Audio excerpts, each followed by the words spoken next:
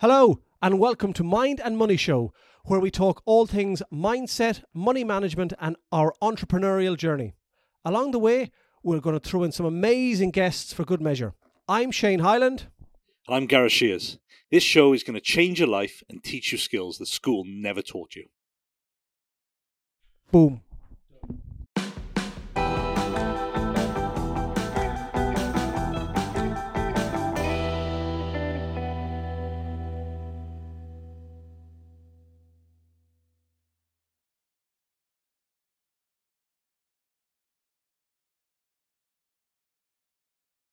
Welcome, Vicky. How are you? Good, thank you. Thanks for having me. You're very welcome. You're very welcome. This is a new setup on the New sofa. setup. A relaxed We haven't atmosphere. done a guest for a while, have we? No. It's the post-COVID vibe, isn't it? Post-COVID vibe. Can we still use that word? No. Can we use it? Can we still use that word? I always kind of say it's the C word, but then people kind of wonder what I'm on about when I say the C word. I say enough C words anyway. So. Yeah, I know. But there's not many women who do that. Oh, sorry, Mum. Your mum will probably listen to this, actually. Oh, probably. Oh, Yeah, bless you. She'll love that. Yeah. How's your mum? She's good, thank you. Yeah, not bad. So, how are you? Work? Business? Good. It's been full on. You just said you had a few weeks holidays. I did. Well, it's that balance, Shane, isn't it? Now that we can travel again, not allowed to say the C word, but No. post we can travel again. Yeah, so, yeah. you know, making up for that. But yeah, it's been very full on. And I feel my industry didn't really stop during the C word. So I think some people stopped using things you do in your industry. do you know what? It surprised me because some people did and some people didn't. Yeah. It was telling because the businesses that you thought were going to adapt, thrive, and really sort of put themselves out there and use this as a situation to go, okay, how can we change and how can we really capitalize on this, if for want of a better way of putting it. And the ones I thought that would be really innovative pretty much shut down. And it was surprising. There were certain industries and certain client bases that really saw an opportunity and went for it. So I took on quite a few different projects in different industries that I hadn't worked in before during COVID. That's C word, interesting. sorry. You said COVID, yeah. I'm sure, I don't know whether that affects your viewage now when you use the C word. There's going to be a little pot down. There's 50p going 50p, into there yeah. every time it's used. Yeah, if it was a fiver, we'd be more Did aware of people it. procrastinate then, as in those that felt, you said, comfortable, thought, this is what I've done, this is what I've always done. We've been successful. Why change? This will be gone in a few weeks or a few months, whereas other people, as you said, found it, wow, the world could change like that. Here's an opportunity for us to expand, blow up, do something different. Exactly that, Shane. I think, but the thing that surprised me was the types of businesses that acted like that. You'd expect the bigger businesses to have perhaps, I guess that, maybe it's harder for them to adapt and change when there's more people impacted by that and it's harder to make a decision, for example. Yeah. But it was the smaller businesses that were quite agile and quite forward thinking in their ways and how I think it forced everybody to stop and pause. And it's what people did with that time then, really defined how they were going to come out of that situation.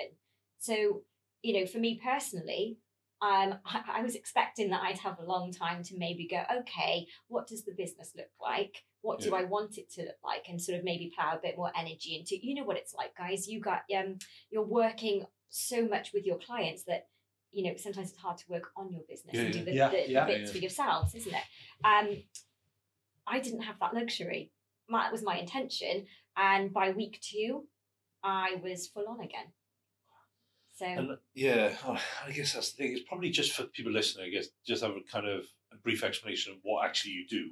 So we kind of cover that off. So we kind of know so people actually know what we're kind of talking about. We're talking about kind of communication, things like that. So sure, do you want to kind of cover off what type of things you do for your kind of clients? So the person who's never self-promoted has to self-promote now. That's not at all awkward.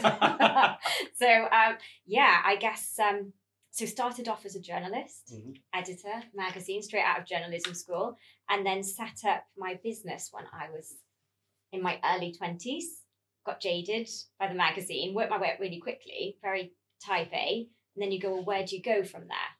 You know, unless you want to move to a bigger city or internationally. And I that was not part of my career ambition, really. And to be quite frank, I burnt out quite young and couldn't see myself doing it. It wasn't a forever job. Have tons of respect for anybody who does make that their career, because it is not easy. Not that this is easy, but you do have a lot more autonomy when you're working for yourself. And so set up the business, and I've been doing that ever since. It started off as copywriting, communications, culture, and it's just evolved. And no 2 days are the same. And I think it's never taking it for granted that you know your industry. As soon as you think you know something, it changes. So you're constantly learning. And you have to be, to make yourself stand out from the rest. And I think perhaps that's why I've never had to self-promote. And it's the word of mouth thing, isn't it, with a lot of kind of things like that. But I guess, what's some of the challenges you kind of find at the moment? There's constant challenges, but I think this has really accelerated in the last few years. The landscape has changed dramatically. And once you've gone through a period of significant change, there's no real going back. People talk about the new normal. That has seemed like such a cliche. I don't even know how to take that. It's just change, isn't it? And we evolve. And it's. I think everyone kind of like that new normal thing. I think everyone thought the world was going to be a total change and shift, but in reality, it's kind of gone back to how it was, in a way. But lots of things, contradiction, have changed. It has, but I think it's our behaviour, isn't it? So if I look, part of my role is communication and strategy, and I work, I'll add go a bit deeper, is I work a lot with tech, innovation, sports, a lot of big brands, and then I'll consult and do workshops with national and international brands. So it's not, small audiences that you're dealing with here, and you're seeing these behaviour changes. So, when you're looking at a brand that's got, say, for example, 10 million impressions a month, that's a lot of people to influence or to engage. So understanding those audiences and what we're seeing is attention spans, dare I say it, they're getting shorter and shorter. Short form content is really thriving right now. Yeah, we said that for a long time. I think we got it down to about 7 seconds, didn't we? I think you. That's just us two, though. Yeah, that's probably ours, but our attention span. But I think you have got to. I think if you don't grip people in the first potential, maybe probably less than 7 seconds now, you've probably lost them. Absolutely. I see a lot of promotional videos out there which have this huge intro first before it comes into what the kind of and they're posting this stuff on social and so on and so forth, but people don't want to see your logo and all that. They kind of want, you need to hit them straight away with, this is the problem I solve. We don't have the luxury of having the really nice sort of... people used to wait for that, didn't they? Yeah, absolutely. But nobody wants to hang around now. No. Tell me what's my problem? How are you going to solve it? And I say this to clients all the time, and this might sound really brutal, but nobody really cares about you. And every client I see will think that they have, and I'm not spoiling anything here, I'm not going to offend anyone because I've said it to everyone's face. Yeah.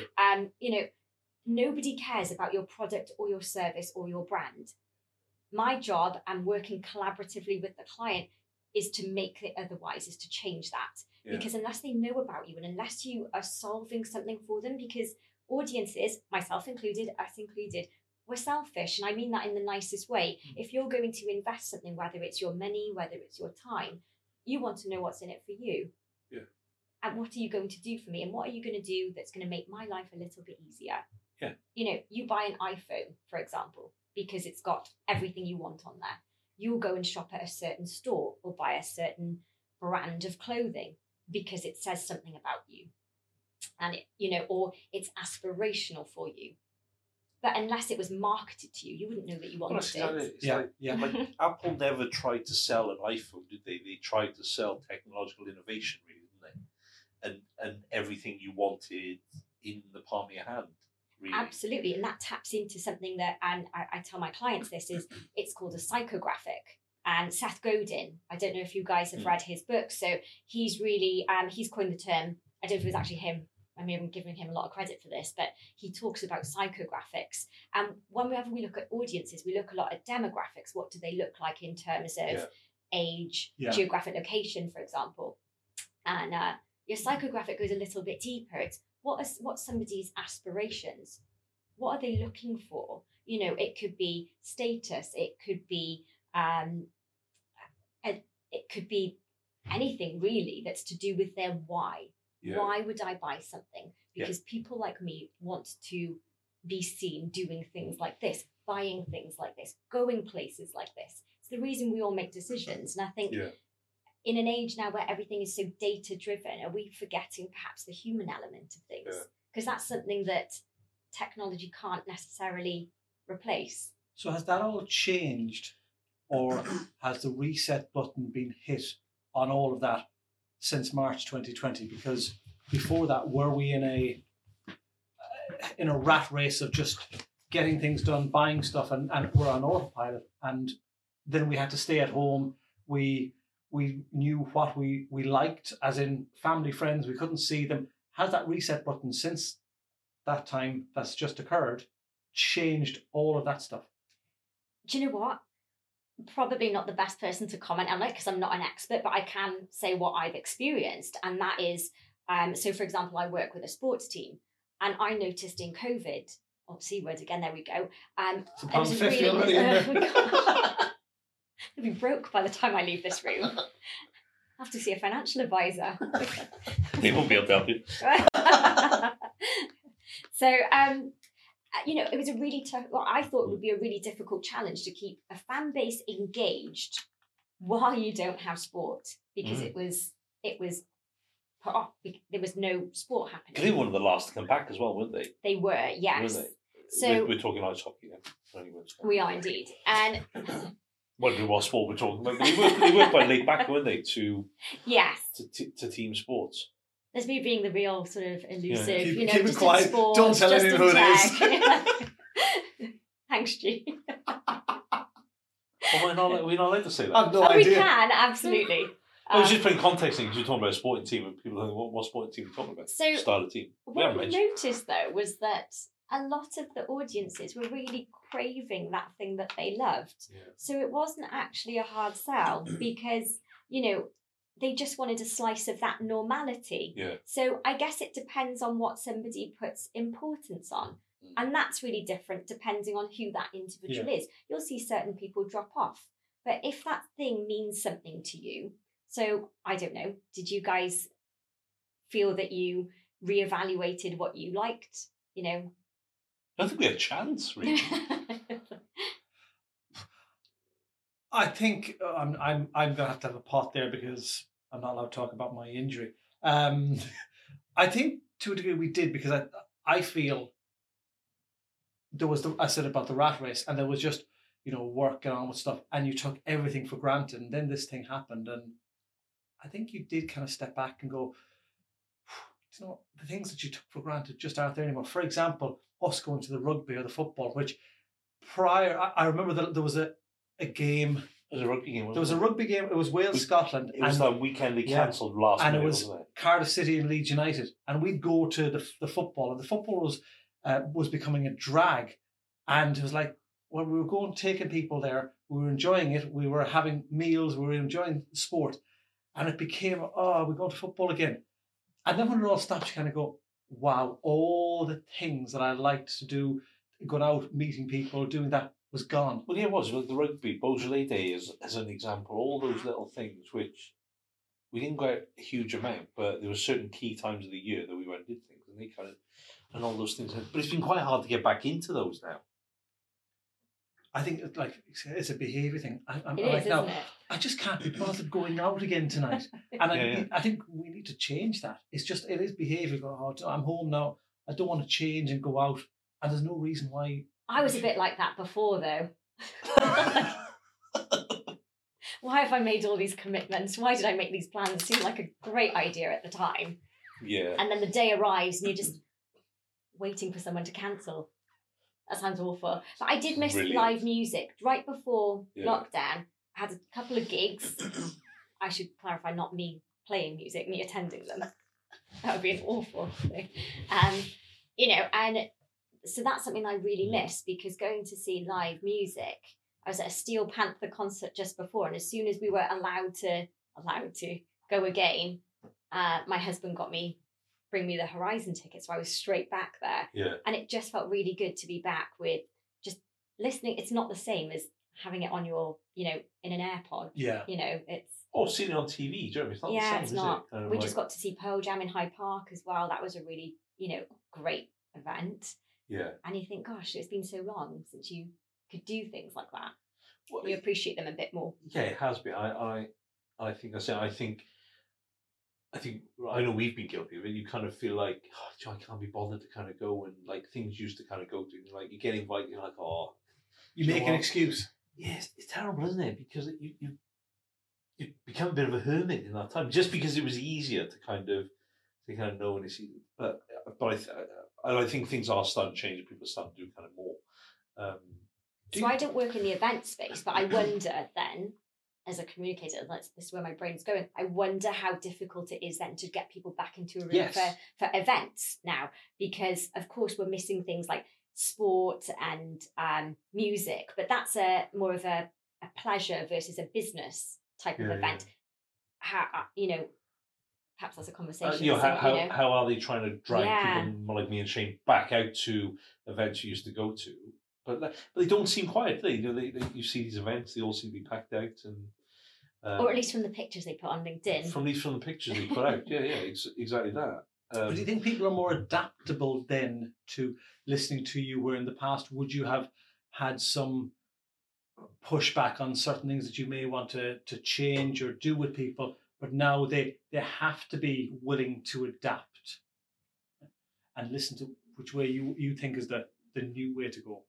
Well, do you know what, Shane? I never profess to know it all as well, and I think that's really humbling, is because, do you know what, my view is a view on something, and I think we all have these industry experts in inverted commas, but really what does that mean in this day and age? Because it's all so subjective. The same way when someone says I'm successful, well, success is subjective. It means something different to everybody, Absolutely. doesn't it? Absolutely. So my idea of success might be drastically different to, you know, your idea, and yours as well, G. So I think me advising is one method that you can take, and let's work on this together, and, you know, build what you would like, and hopefully help you achieve your ambitions. But also, do you know what? I fucked up before too. There you go. There's one for you to bleep out there as well. You know, I don't always get it right, but I'll own it. I'll very much own it, and I see a lot of that in the industry is not owning it. But you're using a lot of words now that is really enlightening. I'm constantly learning. I fucked up. I'm no expert. That, you know, you can go, I am real. I'm working with you. I'm not going to be here to preach to you. And not many people will be that transparent and open. Or maybe that's why people do like working with it. I don't know. I'd have to ask them. But, you know, I feel like I say this on a weekly basis, actually, to clients. I say, what have I got to lose? You know, I'm brought in here to give an honest opinion. And it is just that, you know, because, you know, what, there is no gospel on it. But I think you can play. I think the danger in the industry you're in is people will play lip service, won't they? Absolutely. And they'll give the answers that people want to hear, but actually whether they actually produce the kind of results, probably not. Or they may do by a bit of luck rather than kind of judgment. Possibly, but, you know, have you ever got anywhere by surrounding yourself with yes people? You know, if you have people around you who just reinforce your own ideas, you're only going to go into a sort of echo chamber then, because you are literally, your field or your view then is going to be very narrow. You know, it's healthy to have challenges and opposition, and I encourage it. And everybody I work with, I'll say very openly, will you tell me if this is shit? You know, or if you don't agree with me, please, you know, be open and honest with me, because let's have a conversation, you know.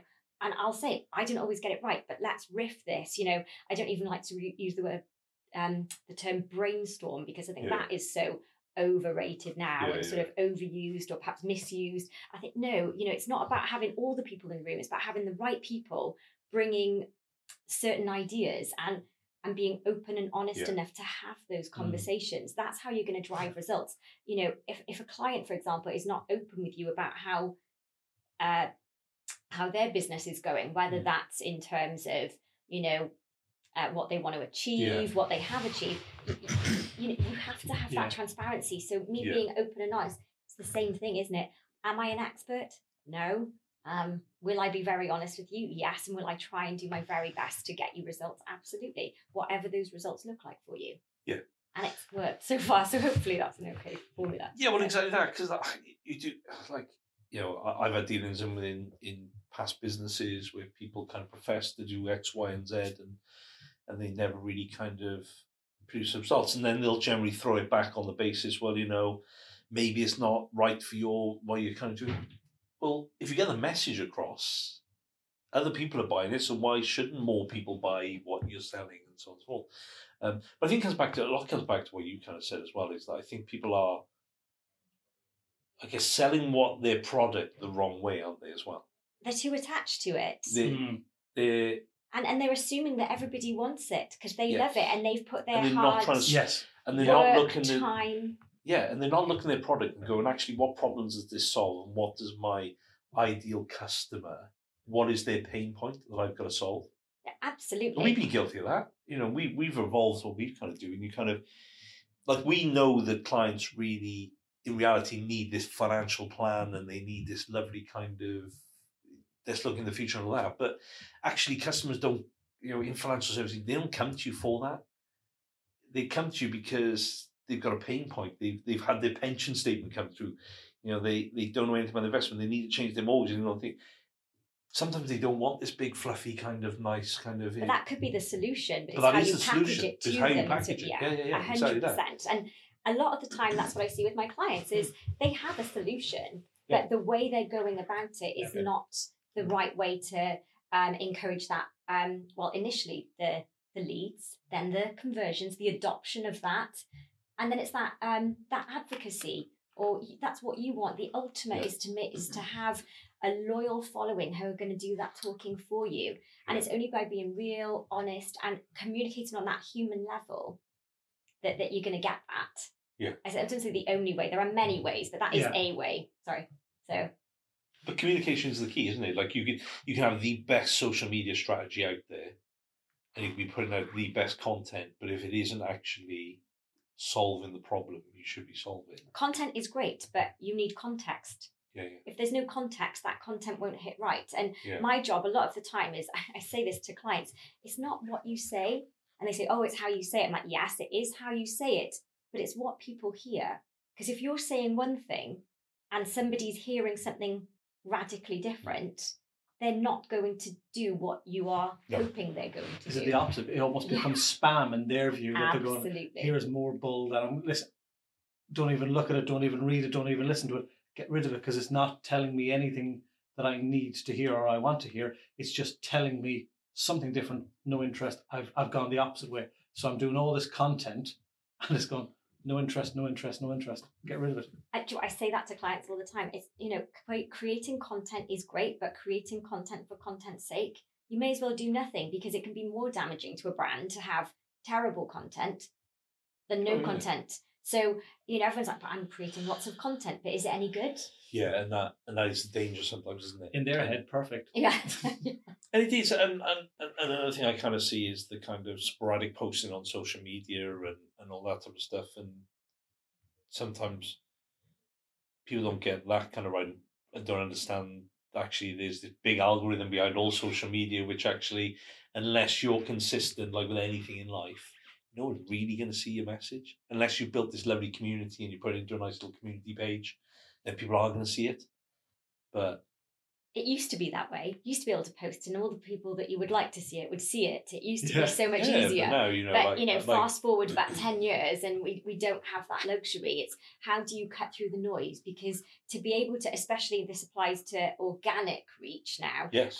You know, if you don't have it, you know, and I still know many big clients who don't have huge paid search or paid social media budgets. So how do you reach people organically? Well, it's making sure you're posting really meaningful content that they're going to want to interact with, because that will tell that algorithm then that people like that want to see it, and Yeah, it will yeah, yeah, serve yeah, them more yeah. of that content. Well, yeah, exactly. I mean, it's got to be consistent as well.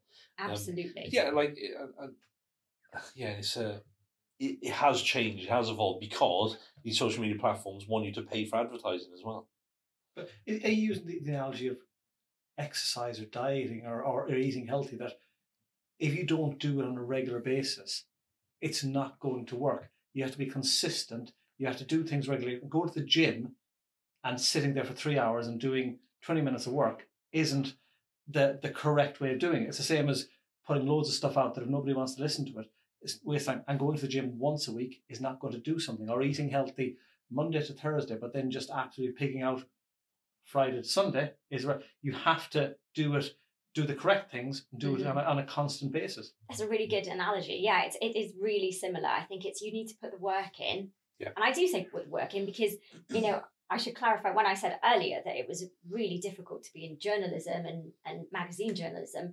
Running a business isn't easy either. And I think it just seems more of a hobby because you enjoy it as well. And I think when you enjoy something, that make no, there's no doubt about it. It's really long hours and, it's hard work to make it work. And I think, the clients I work with, they're incredibly hardworking too, especially in the tech and innovation space. And that helps, doesn't it? Because it's so easy. I guess you probably come across some clients just want a quick win as well, don't they? People just think you're going to come in, you're going to fire this out there, and you're going to have all these clients come through the door. But they think I have a magic wand, and I don't. It doesn't work like that. You've got to be consistent. It'll take time. You'll get some quick wins along the way, but you've got to look at a longer term view. Could you come in for 2 weeks, Vicky, and we want a 200% return after week 3? Well, I'm assuming people do think that. People do think that. Yeah, no, they do, and we laugh. But I have been, I've been in pitches and meetings where I've had similar circumstances thrown at me, and I'm quite happy. I think we've established I'm quite open and outspoken. I'm quite happy to say, no, this isn't for me. This isn't a good fit. Yeah. Because at the end of the day, and you guys probably see the same in your industry, it's your reputation as well. So if you take on a client and it's actually going to end up being really hard work for you, or it's not going to be able to shine the best light on the work that you do, it's not worth it. And I think that's something that's been a big takeaway the last few years is, do you know what? We spend so much time working that I'm only interested in doing good work rather with really good people, because, you don't have an infinite amount of time. You spend it, ultimately that's up to you. We can't control a lot in life, but we can control that. And there's a lot of toxicity out there, and there's a lot of people who will drain you. And I mean clients, it's or prospective clients. And I think it's protecting yourself. It's not just your brand and your business, it's protecting you, because it's not the work that we do that will exhaust us. It's all the shit that goes with it. It's the chit chat and the crap that we have to put up with. Exactly. That's what exhausts you and drains you. The work, we do the work because we love the work. It's amazing that you've touched exactly the way we've, I'm going to say, maybe not pivoted work the last year and a half or two, because it drains you. And we've said it's not about money with us, because you touched on it. Being a business owner is really hard, but it's actually enjoyable. But if you deal with one person and they bring in 5% of your income, and then you don't enjoy it, you can maybe manage it. You kind of go, I don't enjoy working with them, but I have to do it because it's part. But if you get 5-10 of them people, and instead of 5%, it maybe becomes 30% or 40% or 50% of your overall income, you may hate or not enjoy half of your working day a week. And I think that's where the toxicity comes in, that you're beginning to not enjoy what you do because you've got the wrong people. And I think, as you say, you have to be hands up. It's not for me. It's not about the money, because there's loads of people out there. And you still have, if you enjoy your work, I think you give more energy rather than going, oh, no. Oh, absolutely. We've all been there where you in the past, we've taken on clients or taken on work where you dread having to open that file, dread having to go to that meeting because it's going to be a battle. Now, would you rather have the awkward conversation? I say awkward conversations because traditionally they are, I actually really enjoy awkward conversations. So I have no issue going into a room and saying, or whether, a Zoom, Right. I'm quite good at breaking up with people too, with Yeah. clients, and saying, do you know what? This doesn't work. I don't think this is working for both of us. How about we look at X, Y, and Z, and let's touch base in a few months. And 9 times out of 10, they won't. Yeah, so exactly. I think there's a way of doing it where, 100%. it's something I've been asked over the years. How do you break up with a client? Perhaps that's another podcast. Is how to break up with clients. It probably is. Do you know what I mean? It's a whole topic in itself. Do you know what I mean? Absolutely. Yeah, and it's not being afraid to have those, I guess, stereotypically awkward conversations. Yeah. A lot of friends who are not business owners will ask me when we go out to dinner in my non-worky life, but how can you go into these rooms with like CEOs and really sort of, I guess, powerful people? Well, you say powerful, it's people. We are all people. And if they could do the job that I do, I wouldn't be invited into that room anyway. So for me, if I'm going into a room somewhere, well, heck, I'm going to tell them what I know. Yeah, exactly that. Or have some suggestions. I'm there for a reason. Yeah, exactly that. But it comes back to, like you say, you've got to love. You've not just got to love what you do, but you've got to love who you work with as well, haven't you? I think that's a big takeaway, really, is that so many people will kind of keep working with crap clients who give them anxiety, and sometimes you've got to cut it. Yeah, cut it, is good.